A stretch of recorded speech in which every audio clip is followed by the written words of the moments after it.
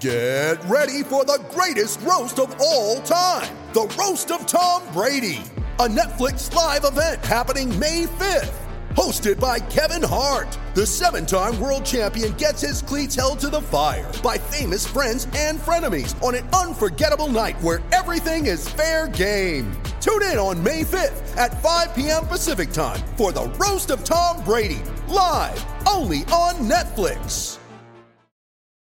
You ready? Showtime. On May 3rd, summer starts with The Fall Guy. Let's do it later. Let's drink a spicy margarita. Make some bad decisions. Yes! Audiences are falling in love with the most entertaining film of the year. Fall Guy. Fall Guy? Fall guy. That's what the poster said. See Ryan Gosling and Emily Blunt in the movie critics say exists to make you happy. Trying to make it out? Nope. Because I don't either. It's not what I'm into right now. What are you into? Talking. Yeah. The Fall Guy. Only in theaters May 3rd. Rated PG-13.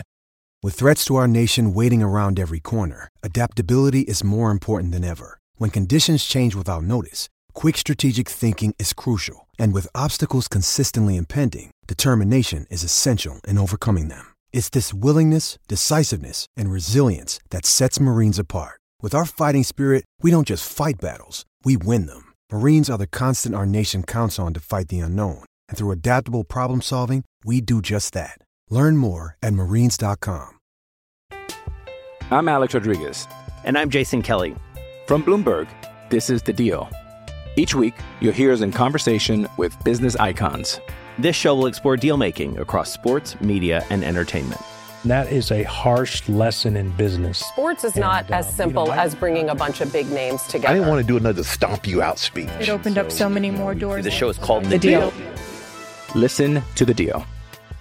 Listen to The Deal on Spotify. This is Islanders Award Winners, a monthly podcast examining seasons in which a New York Islander took home a major NHL award. I am your host, Dan Saraceni. Today, we'll look at Mike Bossy's 3 Lady Byng Memorial Trophies and how his dedication to sportsmanship shaped his career. We'll also throw in Pierre Turgeon's Lady Byng award-winning season 2. Lighthouse Hockey is SB Nation's home for New York Islanders news and discussion. You can subscribe to all of our podcasts by searching Lighthouse Hockey in Apple Podcasts, Google Podcasts, Stitcher, Spotify, or any podcasting app of your choice. Or you can listen right from our website at www.lighthousehockey.com. Please leave us a review on iTunes if you can, as it really does help raise our profile. And as always, thank you for listening. And now, on to Mike Bossy and Pierre Turgeon. Lady Byng Memorial Trophy, 1983, 84, 86, and 93. What is being tough? Is it not being afraid to punch somebody in the helmet? Is it hitting an opponent with your stick from behind? Or is it absorbing 10 years of punishment in front of the net and only answering by scoring goals? Mike Bossy in his autobiography Boss, The Mike Bossy Story, 1988. As you've probably already figured out from the title, this episode is going to be a little different. And that's okay, because the NHL's relationship with its own Lady Byng Memorial Trophy is also a little bit different. Let's start with a little history. Marie Evelyn Morton was born in London in 1870. Her father worked as a comptroller under the then Governor General of Canada. In 1902, Evelyn, as she was known, married Colonel Julian Byng, who would continue rising up the ranks in the British military through conflicts in India, Egypt, France, Belgium, Australia, and England throughout World War I. His reputation and victories as a commander led to Julian being named Baron Byng of Vimy in 1919, and his exploits were so famous that a town in Oklahoma, of all places, is named Byng in his honor. Although they were often separated for months at a time, Evelyn did her part for the war effort too, converting the couple's estate into a hospital for wounded soldiers. In 1921, Lord Byng was named Governor General of Canada. He and Lady Byng moved to Ottawa, and both ended up falling in love with hockey, specifically the Ottawa Senators. It certainly helped that those 20 Senators teams were no joke. Known as the Super Six, Ottawa won 4 Stanley Cups and finished in first place 7 times in the nascent NHL during the decade. By 1925, Lady Byng decided it was time to give back to the sport. She invited Senator star Frank Nybor to Rebo Hall to show him an award she had commissioned. Lady Byng asked Nybor if the NHL would accept the trophy as a prize for the league's most gentlemanly player. Nybor said he thought so, and so Lady Byng handed him that very trophy later that year, and thus the first Lady Byng trophy was awarded. Nybor won the first 2 Lady Byng trophies, but Frank Boucher of the New York Rangers soon became king of the award, taking it home 7 times in 8 years between 1928 and 1935. After that last time, he was told to just keep the damn thing, and Lady Byng donated a replacement. Lord and Lady Byng moved back to England in 1926, but continued to travel the world. He died in 1935, and she moved back to Canada at the advent of World War II. She settled back in Ottawa late in life, wrote several books, including her own autobiography, and did volunteer work for the Red Cross and the Royal Armed Services. After her death in 1948, an all-new second trophy was created by the NHL, once again named in her honor, but now called the Lady Byng Memorial Trophy. Officially, the Lady Byng Memorial Trophy is awarded to, quote, the player adjudged to have exhibited the best type of sportsmanship and gentlemanly conduct combined with a high standard of playing ability.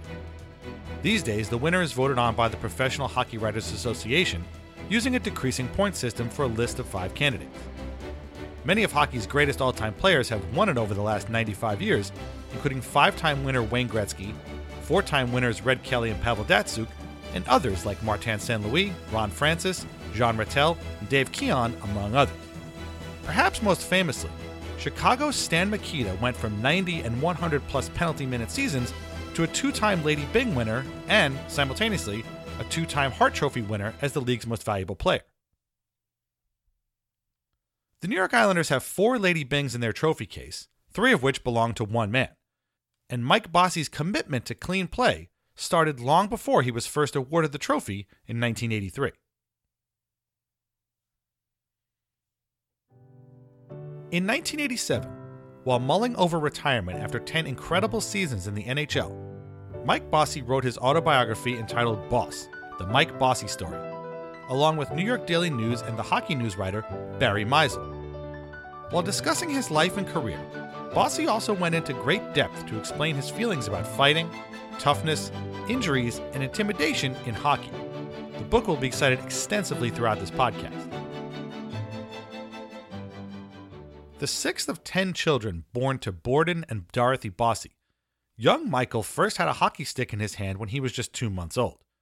His father was determined to have a professional hockey player in the family, and Mike took to the sport at a very early age. He worked his way up the ranks from peewee to midget to bantam to junior through his preteen and teen years. An induced move to the town of Laval meant Mike could be pulled into the Quebec Major Junior Hockey League's Laval National while also living at home with his family. In 1972, at the age of 16, he was invited to Laval's training camp and played for their lower-tier Junior B team the following season. He won the league's scoring title with 58 goals and 64 assists and led his team to the finals. But the truth was that Bossy was dreading the next 4 years of Junior A hockey.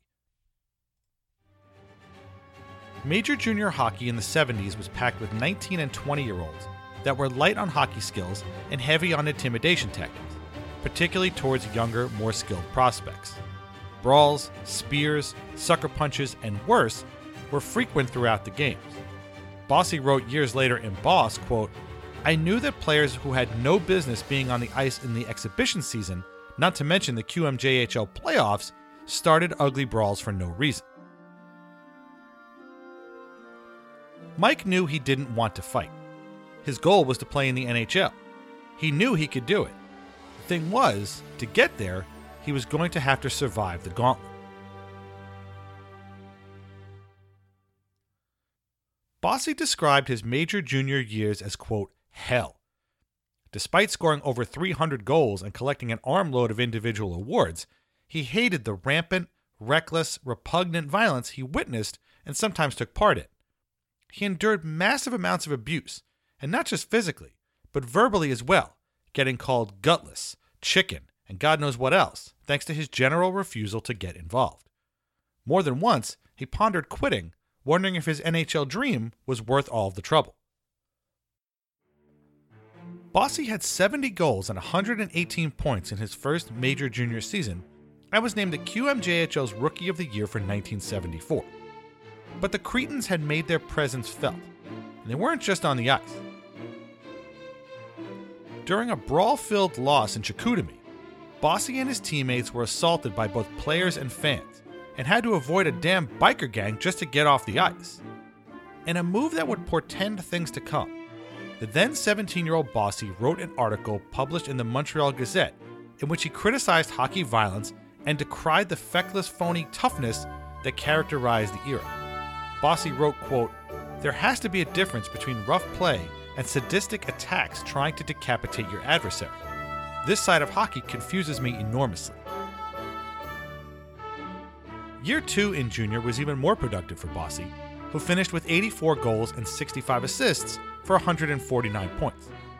But the brutality continued as well. He was jumped by 2 goons from Sorel in one game after he and a teammate each had hat tricks. He had his nose broken thanks to a sucker punch by an enforcer named Daniel Horn, who played for Trois-Rivières, which gave Bossy a schnoz that's still crooked to this day. In both cases, the coaches for these development leagues sent their thugs after Bossy to intimidate or injure him.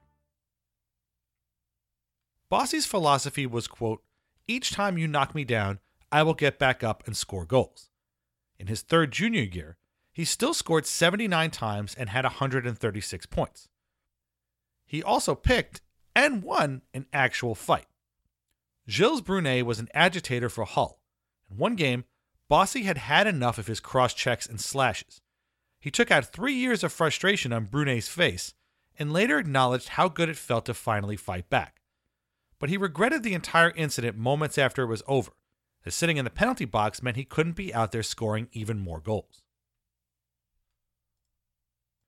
Going into his final junior season in 1976, Bossy was on a mission to be a first-round pick in the 1977 draft and to prove he was more than a one-dimensional offense-only player. Named Laval's captain before the season, he finished with another 75 goals and 126 points, and his 12 total penalty minutes helped him earn the league's Most Gentlemanly Player award. Bossy was also chosen for the QMJHL select team that would take on teams from Western Canada, Ontario, and the Soviet Union in a short tournament. In that all-star environment, without the goons and thugs chasing after him, Bossy shined, scoring 5 goals in 6 games and achieving levels of grittiness he knew the pro scouts in the crowd would take notice of. Turns out, one team was already watching. In January of 1977, New York Islanders scout Henry Saracino, no relation to yours truly, was quoted in a local Montreal paper saying that the team was very interested in selecting Bossy in that spring's amateur draft. Sure enough, the Isles got their man, taking Bossy 15th overall. We'll have a whole episode on Bossy's spectacular rookie season with the Islanders in our next season, so we'll skip ahead for now to his first NHL rookie camp. After passing his first Islanders physical, Bossy bruised his shoulder in a non-contact injury. While he was concerned about making a bad first impression, he was glad to miss 2 fight-filled games between the Islanders rookies and their Rangers counterparts. Once the full camp broke, and he was still on the roster, the kid was put on a line with rugged winger Clark Gillies and center Brian Trottier. Sparks flew immediately. Bossy had 20 goals in his first 22 games as a pro. He adjusted to the faster NHL and hastily told reporters that the pro game was easier than juniors. Although he was talking about playing with world-class line mates, Bossy's words angered some other players, including a few Islanders. One night in Detroit, 2 Red Wings would make sure that the hotshot had anything but an easy night. Bossy noticed winger Dan Maloney giving him the stink eye at the opening faceoff. Just as the game started, Maloney jumped Bossy, grabbed him by the jersey, and started tossing him around like a dummy. The Islanders won the game, but Bossy was clearly affected by the attack. He spent the rest of the 60 minutes anxious and looking over his shoulder while being shadowed all game by Detroit goon Dennis Polonich. Bossy said at the time, quote, "It screwed up my game. It ruined my concentration." Trio Grande line mate Gillies told reporters, quote, "Now that we have a reputation for being a high-scoring line, we will have to learn to handle the rough stuff. Trotz and I have had a good taste of that in the last couple of years. Bossy is going to have to learn how to handle it and keep going too." In Boss, Bossy wrote that he was ashamed of that game and how he was unable to shake off the goons as he had in junior. He righted himself by learning how to find holes on the ice and burying feeds from Trottier and Gillies, which he did often. Bossy finished that season with 53 goals, an NHL record for rookies at the time, and 38 assists for 91 points. But in his first NHL playoff action, finding holes on the ice would be the least of Bossy's concerns. The Islanders had finished first in their division and faced the Toronto Maple Leafs in the first round of the playoffs. The Leafs were pretty good, but not as talented as the Islanders. So Toronto coach Roger Neilson came up with a game plan to simply out-hit them. Toronto would push and punch and pound the Islanders at every opportunity, starting with their top line.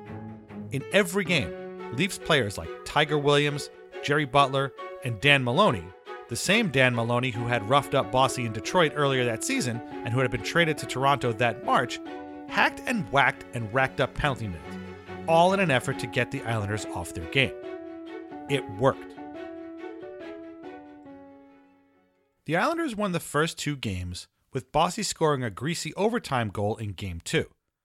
The Leafs won the next two, and the Islanders won again in OT in Game 5. Every game was packed with brawls and scrums, mostly started by Toronto. Game 3 saw 14 combined penalties called on both teams. Game 4 was more than double that, with 30 penalties called for 111 total minutes, many coming after a bench-clearing, game-ending brawl. In the second period of Game 6, Bossy became the victim of one of the series' most gruesome moments. While gathering the puck in the corner, Bossy was hit by Leafs winger Jerry Butler while he had his head down. Butler's stick hit Bossy's neck, and Bossy's head hit the boards. The Islander crumpled to the ice in a lot of pain. Bossy was fitted for a neck collar and stretchered off the ice. It's cleared around on the boards again, comes back to the blue line, then it's buffed down over to Pearson. Pearson's past the Bossy, and that will stop. They go to the boards, and Bossy was hit hard. Howitt got all tied up. Bossy's down on the ice. Howitt got involved with Turnbull and Palmateer as they scrambled in front of Palmateer. Now Williams is back up there, and Bossy had two excellent scoring chances. He has very quick hands, a quick release with the puck. Trainer Ron Waske out there. General manager of the Islanders, Bill Torrey, the man with the glasses and the bow tie, his trademark. Very concerned look on his face. And now they have Bossy on the stretcher. Wellesley Hospital just 4 or 5 blocks away. A sportsmanlike crowd here at the Gardens. And they applaud as Mike Bossy is taken off on a stretcher. What looked like it could be a broken neck turned out to only be a strain, and Bossy was back at Maple Leaf Gardens just as the game ended in another win for the Leafs. Butler was not penalized on the play, and no Islander avenged the hit on their team's star rookie. Afterward, Tiger Williams was characteristically churlish in his assessment of the Islanders. Quote, "This is a pansy series, and the Islanders are a bunch of fairies. This series is over. The Islanders are dead. They have no guts." End quote. Bossy played in Game 7 at Nassau Coliseum, but the Islanders lost 2-1 on Lanny McDonald's overtime goal. It was another crushing playoff disappointment for the Islanders, and the way it went down made it even worse. The Trio Grande had come up very small, and the Islanders had been bullied. Bossy later wrote that it was, quote, "a truly despicable series, another black mark on hockey. The hoodlums had won." Newsday columnist Joe Gergen wrote that the loss to a team they should have beaten was the Islanders', quote, "first stumble on the way to glory." Mike Bossy won the 1978 Calder Trophy as NHL Rookie of the Year in a landslide over Rangers defenseman Barry Beck. He also finished 4th in the voting for the Lady Byng, collecting only 6 penalty minutes all season. Bossy would blow past even his own lofty expectations in year 2, leading the league with 69 goals and finishing with 126 points. The Islanders had their best regular season yet, finishing first overall with a 51, 15, and 14 record for 116 points. But the old demons still haunted them. In a home game against the Flyers in January, the Islanders thrashed Philly 5-1. Flyers defenseman Dave Hoyda decided he wanted to find Bossy and get a piece of him, and smashed him into the boards at ramming speed with his elbows up. That set off Gillies, who furiously went after Hoyda. Made the threatening gesture, now we're going to get a penalty. And it looks like it's going to be Hoyda for running into Mike Kosicki. Now we've got Clark Gillies and Hoyda. Well, Gillies really went after Hoyda from behind, and now Gillies is really throwing some right uppercuts to Dave Hoyda. He didn't like the way that Hoyda run at Bossy in the corner, and it seemed like Gillies got more of the right hands in on Dave Hoyda. He hit him with about 3 or 4 good uppercuts and a couple of overhand rights. And Hoyda's down on the ice, being held to by the linesman Jim Christensen. Now Hoyda's up, and he still wants to get at Gillies. They'll be getting major penalties. We'll have to see exactly what if Gillies will get any extra. That fight incited a line brawl, and Bossy paired off with rookie defenseman Ben Wilson, who Bossy didn't think would want to fight a known non-fighter. Big mistake. Wilson shoved Bossy repeatedly, and when Bossy pushed back, Wilson began with the punching.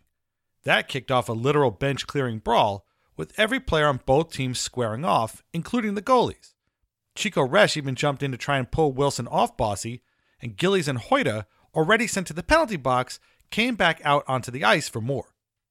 Ron Wicks now is really going to have his hands filled. Ben Wilson wanting to get at Mike Bossy. He was getting the upper hand, and that's when Resch came in to try and grab a hold of him. Now Wilson's still trying to carry on the fight. Now they've let him go. Here comes Resch again. And Wilson is really good. Now here comes Trottier and Lewis. Resch is coming in again to help him. Here comes Howard. Everybody's off the bench for the Islanders. Now here comes the Flyers, and we're going to have a real Donnybrook here as Billy Harris ran right into Bob Kelly, knocked him down to grab a hold of him. Well, the main bout was with Ben Wilson and Mike Bossy. Well, I've never seen this before. Now Hart has been turned over. Ron Wicks has got a score sheet out at center ice trying to keep track of all the penalties. Nystrom get a double minor in a game misconduct first off the bench. Both goaltenders for leaving their crease in an altercation. We could have third man in. We could have a host of penalties. We will have a host.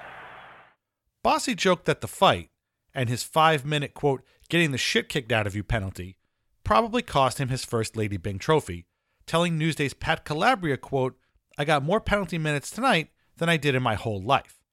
The full team skirmish was a coming together moment for the Islanders, and Sports Illustrated said after the game, quote, the myth of the muscleless Islanders may have been put to rest. But the playoff heartbreaks definitely continued, with the primed and ready Islanders losing to the rival Rangers in the playoffs that spring. Bossy, Gillies, and Trottier were shut down again, and the team's future seemed in doubt. But it was after an 8-2 loss to the Rangers in January of 1980 that Mike Bossy took his boldest stance against fighting. The game was packed with hooks, holds, slashes, spears, and fights on both sides, totaling 66 minutes in penalties. Rangers coach Fred Shero told reporters afterwards, quote, nobody played hockey in the third period. They were all trying to kill each other. On the day the U.S. Olympic team drew the attention of the hockey world by winning a gold medal, the Islanders and Rangers were doing all they could to set the sport back a decade. Bossy had seen enough. He told the New York Post's Larry Brooks that he would no longer fight and could possibly leave the game if the league continued on this path. Quote, if this is what hockey is going to be, then I'm going to get out of it. This isn't the way hockey is supposed to be played. People who watch the American team saw freewheeling hockey that's fast, exciting, and good to watch. Tonight, those people who may have turned this game on TV because of what they saw in the Olympics, well, I don't even have to say the obvious. It's not the same game. I'm not talking about taking a check. That's part of the game. I'm talking about all the cheap shots guys have to take in this league, especially guys who won't drop their gloves and fight. I'm not going to fight. I'm not going to let this game turn me into a person I'm not. End quote. At the time of the game, the Islanders were muddling through an inconsistent, frustrating season. Bossy would finish with only 51 goals and 41 assists, and a grand total of just 12 penalty minutes.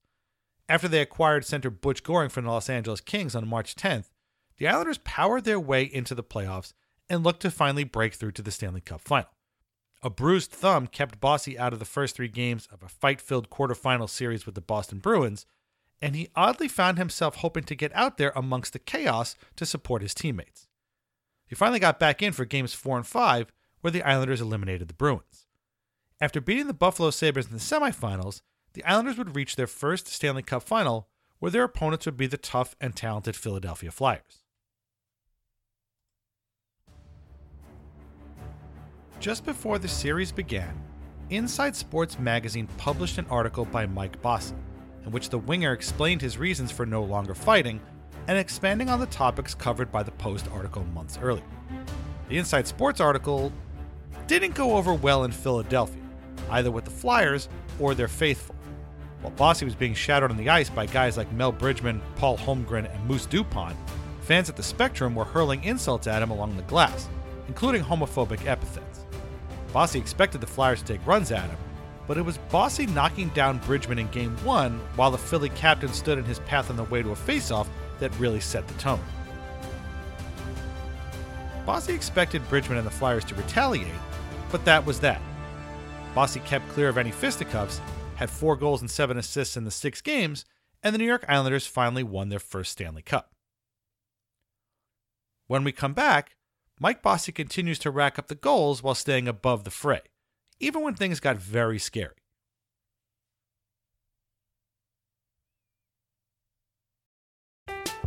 I'm Alex Rodriguez. And I'm Jason Kelly. From Bloomberg, this is The Deal.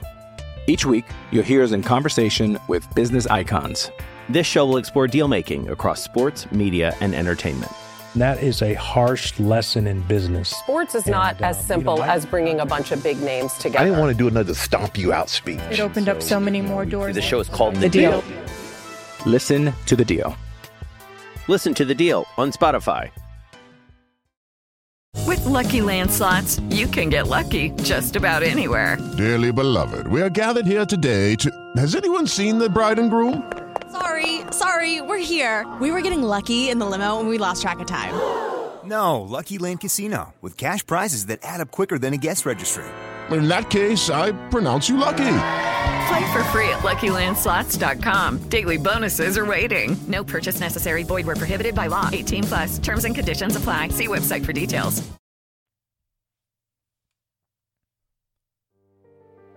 Mike Bossy would take a lot of grief over his career for his anti-fighting comments, but he was proud of being, quote, the lone voice in the forest against it. He wrote in Boss, quote, I was the first NHL player to publicly call for a ban on fighting, but I knew I didn't stand alone. While the Stadu traditionalists cried with outrage, a lot of players in the NHL who wanted to say what I said but realized a shut mouth was safer than a fat lip stood silently behind me, end quote.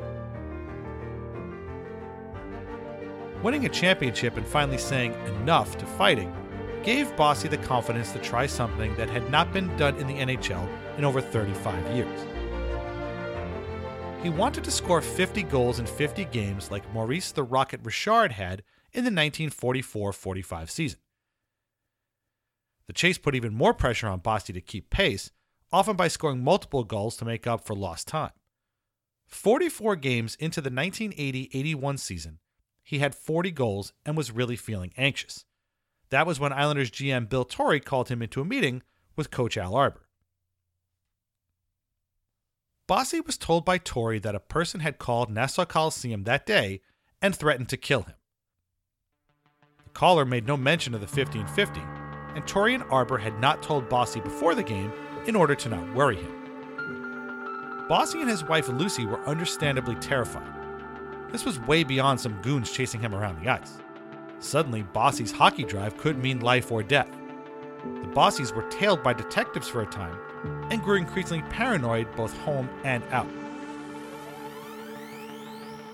Ultimately, nothing came of the threats, and with 2 goals scored in the final 5 minutes of Game 50, Bossy achieved his goal. Trying to set up Bossy, and it's cleared right to Trottier to Bossy. Shoots, he scores! Mike Bossy has his 50th goal! A standing ovation, 50 for Bossy, a minute 29 left in this game. Off the bench come the entire New York Islander team. It's a penalty, possibly, but they don't care, leaving the bench for such an occasion. It's worth it, Jace McConnell. 50 goals, he's done it with a minute and 29 seconds left. He still has a chance to break it. And how about Bryan Trottier? He's been hesitating, holding, trying to get the puck to him, and they've done it again. Bossy beats Graham to the right side with a blast, a typical Mike Bossy blast, right over the right pad of Ron Graham, and Ron Graham has played an outstanding game here. The Islanders have caught fire in the third period. What a momentous time. What a great period in hockey history.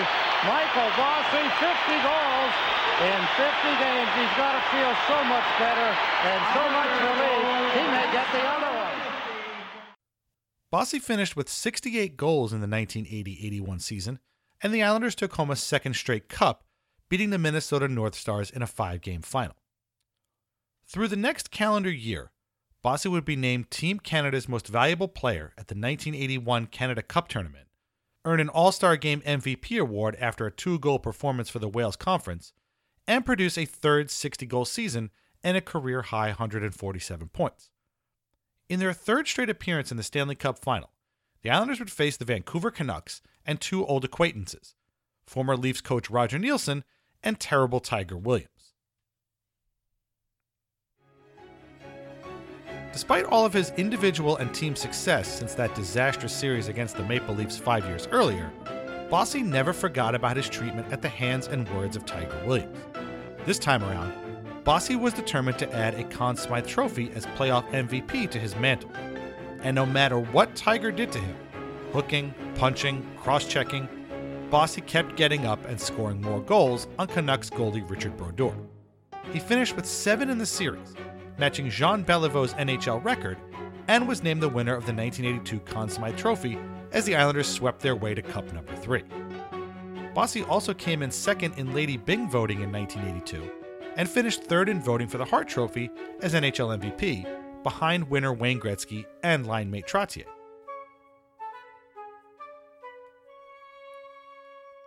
In the 1982-83 season, Bossy had his third consecutive 60-plus goal season and 4th overall, and the Islanders won their 4th straight Stanley Cup, sweeping the hot-shot Edmonton Oilers in 4 games. Bossy called that final the most satisfying moment of his career and the 4th cup the sweetest of all. That was also the season in which he took home his first Lady Byng Memorial Trophy as the NHL's most gentlemanly player. His 191 votes were 10 more than Boston's Rick Middleton, who had won the award the previous year. Ironically, Bossy's 20 penalty minutes for the season were almost 3 times more than Middleton's 8. No matter. Bossy took home the trophy, surprising even himself after years of being in the running and coming up short of first place. Quote, "I was happy to get the Lady Byng, but I didn't understand what I did that particular year that I hadn't done in years past. I guess it was just my turn." His turn would extend to the next season too. Bossy won his second straight Lady Byng Memorial Trophy in 1984, beating Rick Middleton again, this time by 50 votes. Bossy finished with just 8 penalty minutes for the season. Unfortunately, his goal scoring came down too. Bossy had just 51 goals that season, one he called, quote, physically and statistically a disappointment. The Islanders made their 5th straight final, but the Oilers were the ones hoisting the cup this time.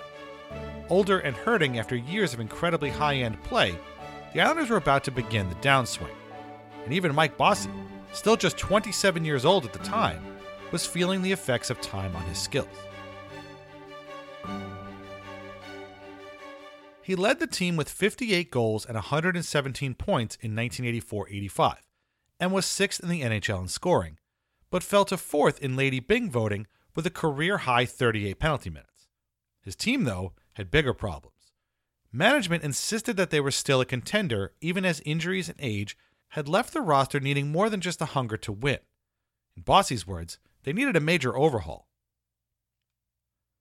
Despite those issues, Bossy had a spectacular 85-86 season, finishing 5th in the league in scoring and coming in 6th in Hart Trophy voting. His 61 goals and 62 assists gave him 123 points, the third best total of his career. That season also saw Bossy score his 500th goal and 1,000th point in a span of 3 weeks. His almost inconceivable 9th consecutive 50-goal season set an NHL record that he still holds to this day.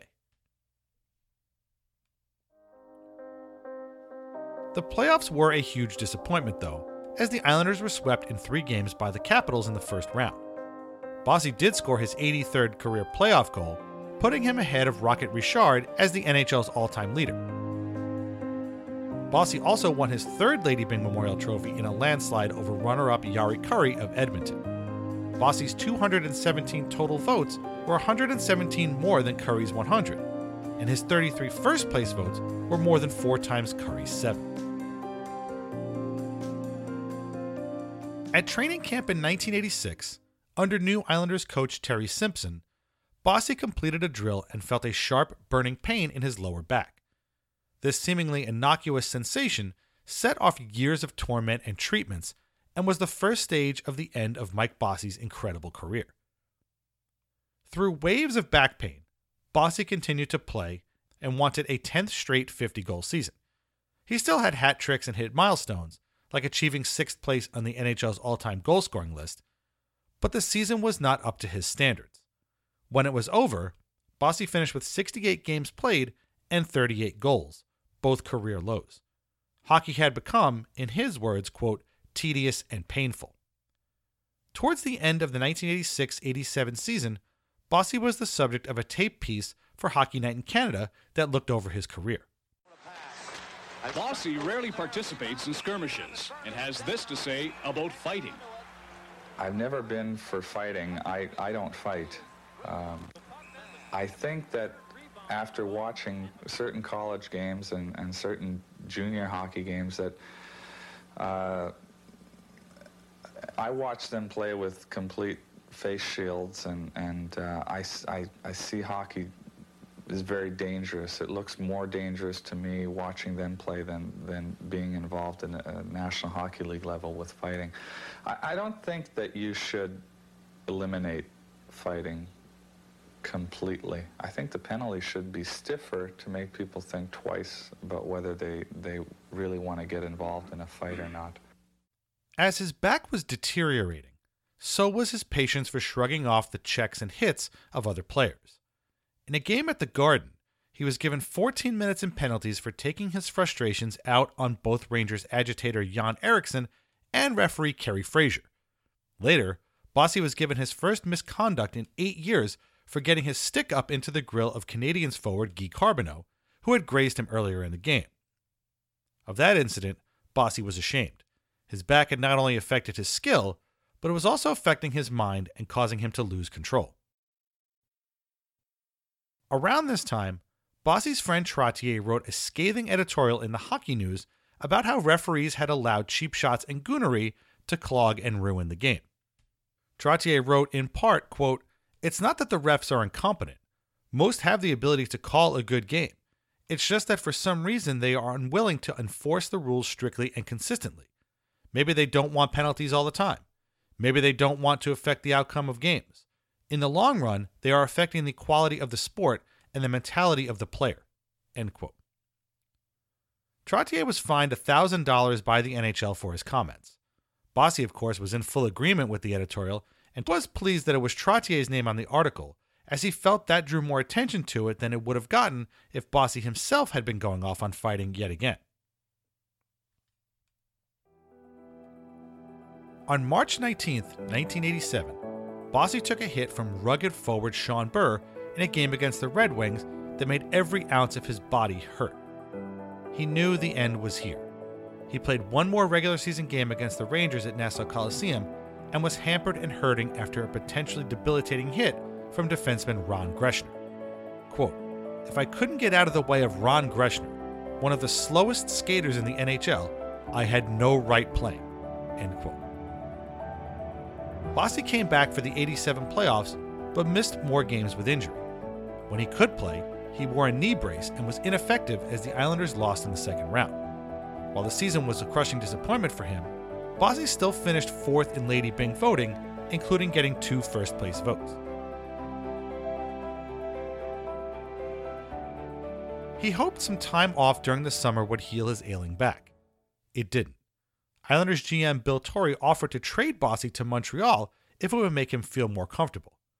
Bossy chose to remain an Islander and wanted, more than anything, to just feel normal again. When the team began the season, Torrey announced that the team's plans didn't include Mike Bossy until he could be fully healthy. He sat out the entire 87-88 season, wrote his autobiography, and attempted to find any solution for his back issues. In July of 1988, the Islanders didn't offer Bossy a contract extension, instead opting for a, quote, personal services contract, effectively hiring him to make appearances on behalf of the team. Bossy turned the contract down and said he would look elsewhere for an opportunity to play, but one never came. On October 25th, 1988, Mike Bossy retired from the NHL at the age of just 31.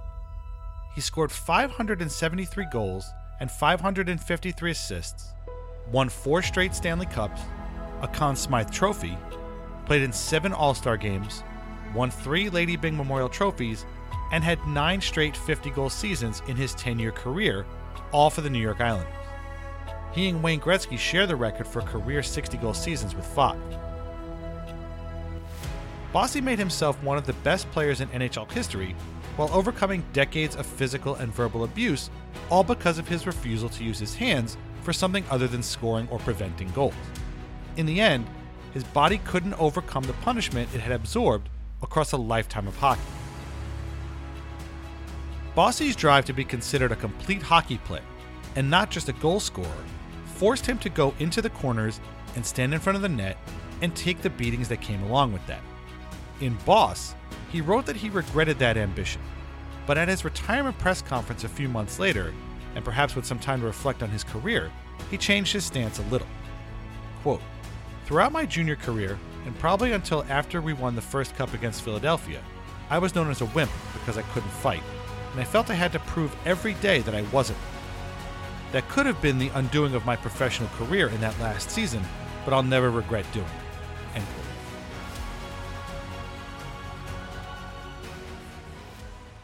Although the number of fights in the NHL continues to dwindle each year, dangerous hits still occur frequently, even the kind that Mike Bossy had railed against since he was 17 years old.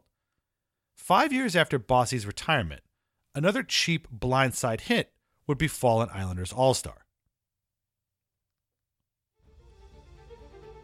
Pierre Turgeon had come to the Islanders in one of the biggest trades in franchise history. The first overall pick in the 1987 entry draft, Turgeon was acquired from the Buffalo Sabres with Uwe Krupp, Benoit Hogue, and Dave McElwain for Pat LaFontaine, Randy Hiller, Randy Wood, and a 4th-round pick. Turgeon was essentially asked to replace the Islanders' best player, an offensive focal point. While fans may have been heartbroken to see a squabble with management force the loss of LaFontaine, they quickly came to love the new big center with the smooth moves and soft hands. Although he only spent 2 years in junior hockey, Turgeon's scoring numbers in the QMJHL were, like Mike Bossy's, outstanding. And also like Bossy, it was how Turgeon acted when the fist started flying that got attention too, and not always positively. As part of Team Canada at the 1987 World Junior Championships, Turgeon was present for one of the ugliest incidents in the tournament's history. On January 4th, 1987, in Piastany, Czechoslovakia, a potential medal game between Team Canada and their longtime rivals the Soviet Union devolved into fight-filled chaos. Cold War tension and smaller skirmishes gave way to 20 full minutes of brawling in the second period. Sucker punches, headbutts, and haymakers were happening all over the ice. The game got so out of control that the over-their-head refs turned the arena lights out as a way to get the fights to stop. It all started when Santa Claus and Testarikov collided. Now the two of them have got their helmets off, and Santa Claus and Testarikov are going at it. The two of them flailing away at each other, and they're going to be gone. Now we have to hurry.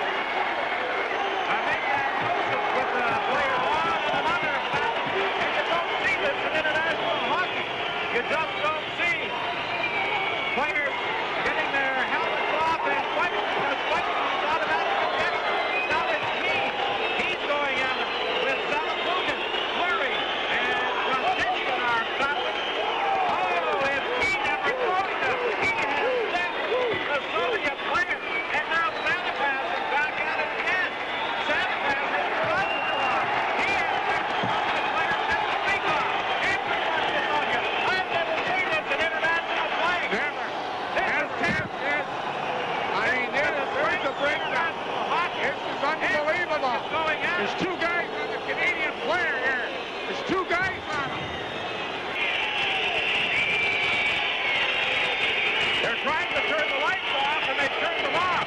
They have shut the lights down in order to control the play. The referees are going off the ice. But that's not going to solve anything. They turned the lights off in the arena, but that isn't going to solve anything. They're still fighting. I've never seen anything like this. Even in the National Hockey League, I can't recall as many real fights taking place. Most times, it is just a pushing and shoving battle. But right here, they are flailing away at each other. Everybody paired off. Usually, you see them grabbing each other and just hanging on. But not here. They paired off, and they really went at it. Benches cleared, and players from both entire teams paired off. Well, almost both teams. 17-year-old Pierre Turgeon was one of the few players to not jump over the boards and get involved in the fracas, even as some of his teammates were being double-teamed. Eventually, Canada coach Bert Thompson all but ordered Turgeon to go out there. He did, but he still didn't engage. The aftermath of what became known as the punch-up in Piestany was severe. Both Canada and Russia were ejected from the tournament, costing Canada a silver medal. Players were sent home in the middle of the night, their statistics expunged from the official record, and they were also banned from international competition for 6 months. Turgeon was one of the few players on Team Canada that wasn't suspended, but he faced a different kind of punishment.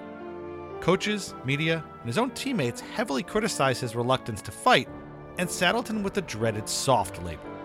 Fellow player Everett Santapas called Turgeon, quote, a dog for, quote, just sitting there with his head down. He wouldn't get his ass off the bench. Ironically, the infamy of the punch-up in Piestany helped raise the profile of the World Junior Tournament in Canada, making it a point of national pride every year. Decades later, Turgeon was still nicked for being soft and was still asked about the incident. He recalled in 2017, quote, I didn't get paid to fight. It wasn't my job, and I'll be honest with you, I was happy it wasn't part of my job. I just wanted to play. In his first 5 NHL seasons, 4 with the Sabres and 1 with the Islanders, Turgeon was both incredibly productive and remarkably clean. He averaged 36 goals and a little over 23 penalty minutes per season, and was a regular in Lady Byng Memorial Trophy voting, finishing 4th 4 times. But 1992-93 would be Pierre Turgeon's best season. The then 23-year-old set career highs with 58 goals, 74 assists, and 132 points, and played in his second All-Star game. He paced the plucky but undermanned Islanders to a 40, 37, and 7 record and 87 points, good enough for a third-place finish in the Patrick Division. In that season's final home game against the Devils, Turgeon was awarded the team's Most Valuable Player award from Sports Channel and former Islanders captain Ed Westfall. Ladies and gentlemen, you, the Sports Channel subscribers, once again have voted for the Most Valuable Player, and I don't think it's really any doubt in anybody's mind. A 2-time winner, one of the most exciting hockey players in the National Hockey League today, the Sports Channel Islander Most Valuable Player, Pierre Turgeon.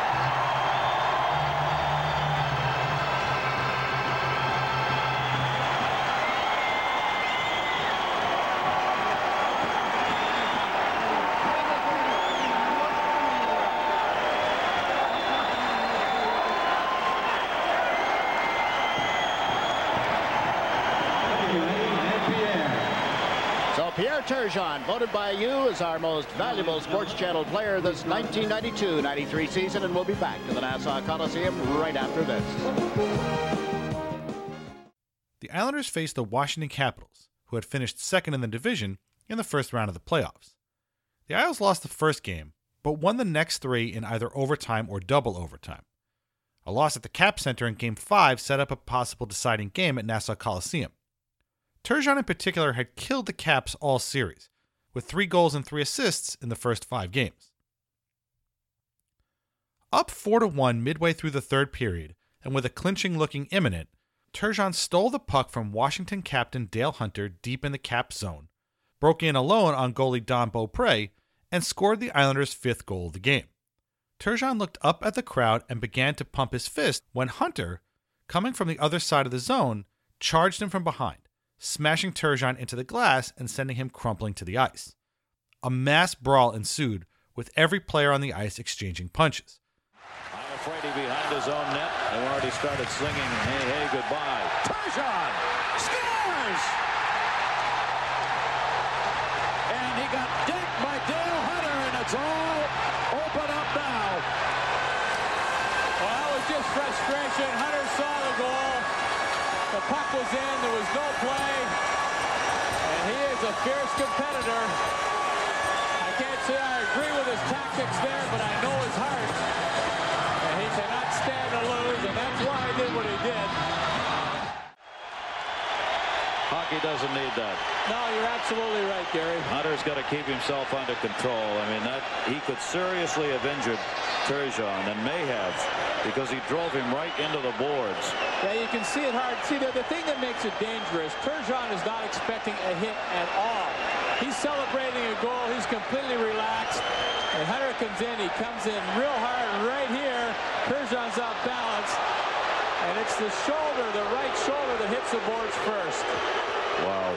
Bad play. Hunter was ejected from the game, while Turgeon was tended to by an Islanders trainer and led off the ice. Hunter was immediately and correctly vilified for his actions.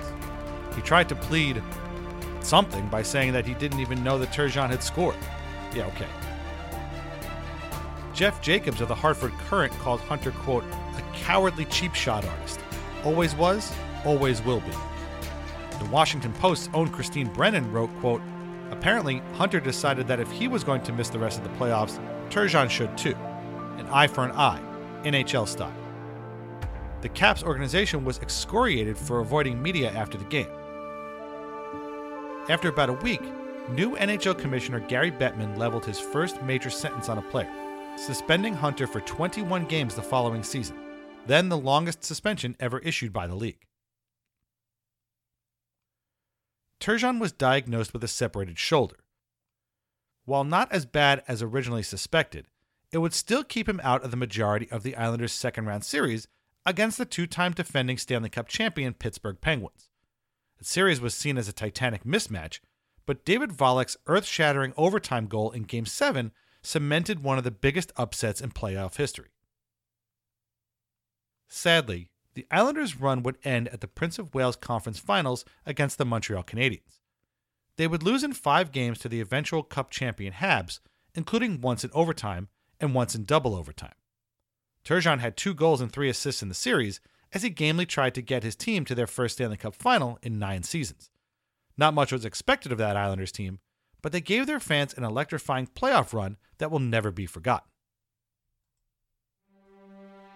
On June 17, 1993, Pierre Turgeon finally took home the Lady Byng Memorial Trophy, beating out Boston's Adam Oates and, ironically, Buffalo's Pat LaFontaine, the man who he was traded for. All 3 collected tons of goals and points that season, but relatively few penalty minutes. Turgeon had the lowest total of all the finalists, which is 26.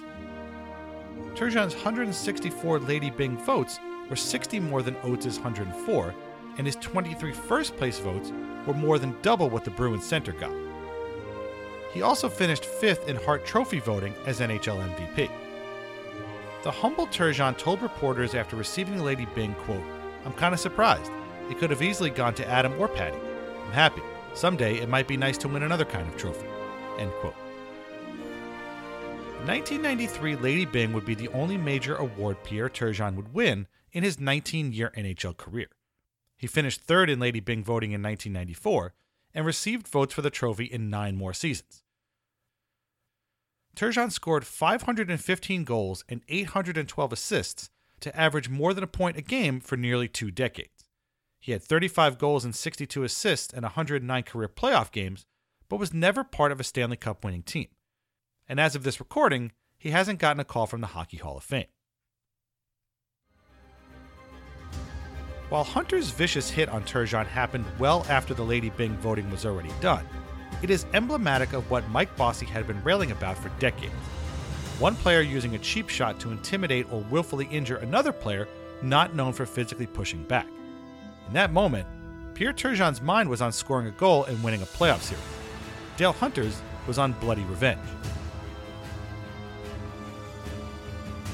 While deliberating Hunter's 21-game suspension, Commissioner Bettman said, quote, "We want to send a clear message that the NHL will not tolerate such actions. Considering that the league has handed out 13 other suspensions of 20 games or more in the 26 subsequent years, not to mention dozens of multiple game suspensions for similar attacks, it's clear that there's still work to do."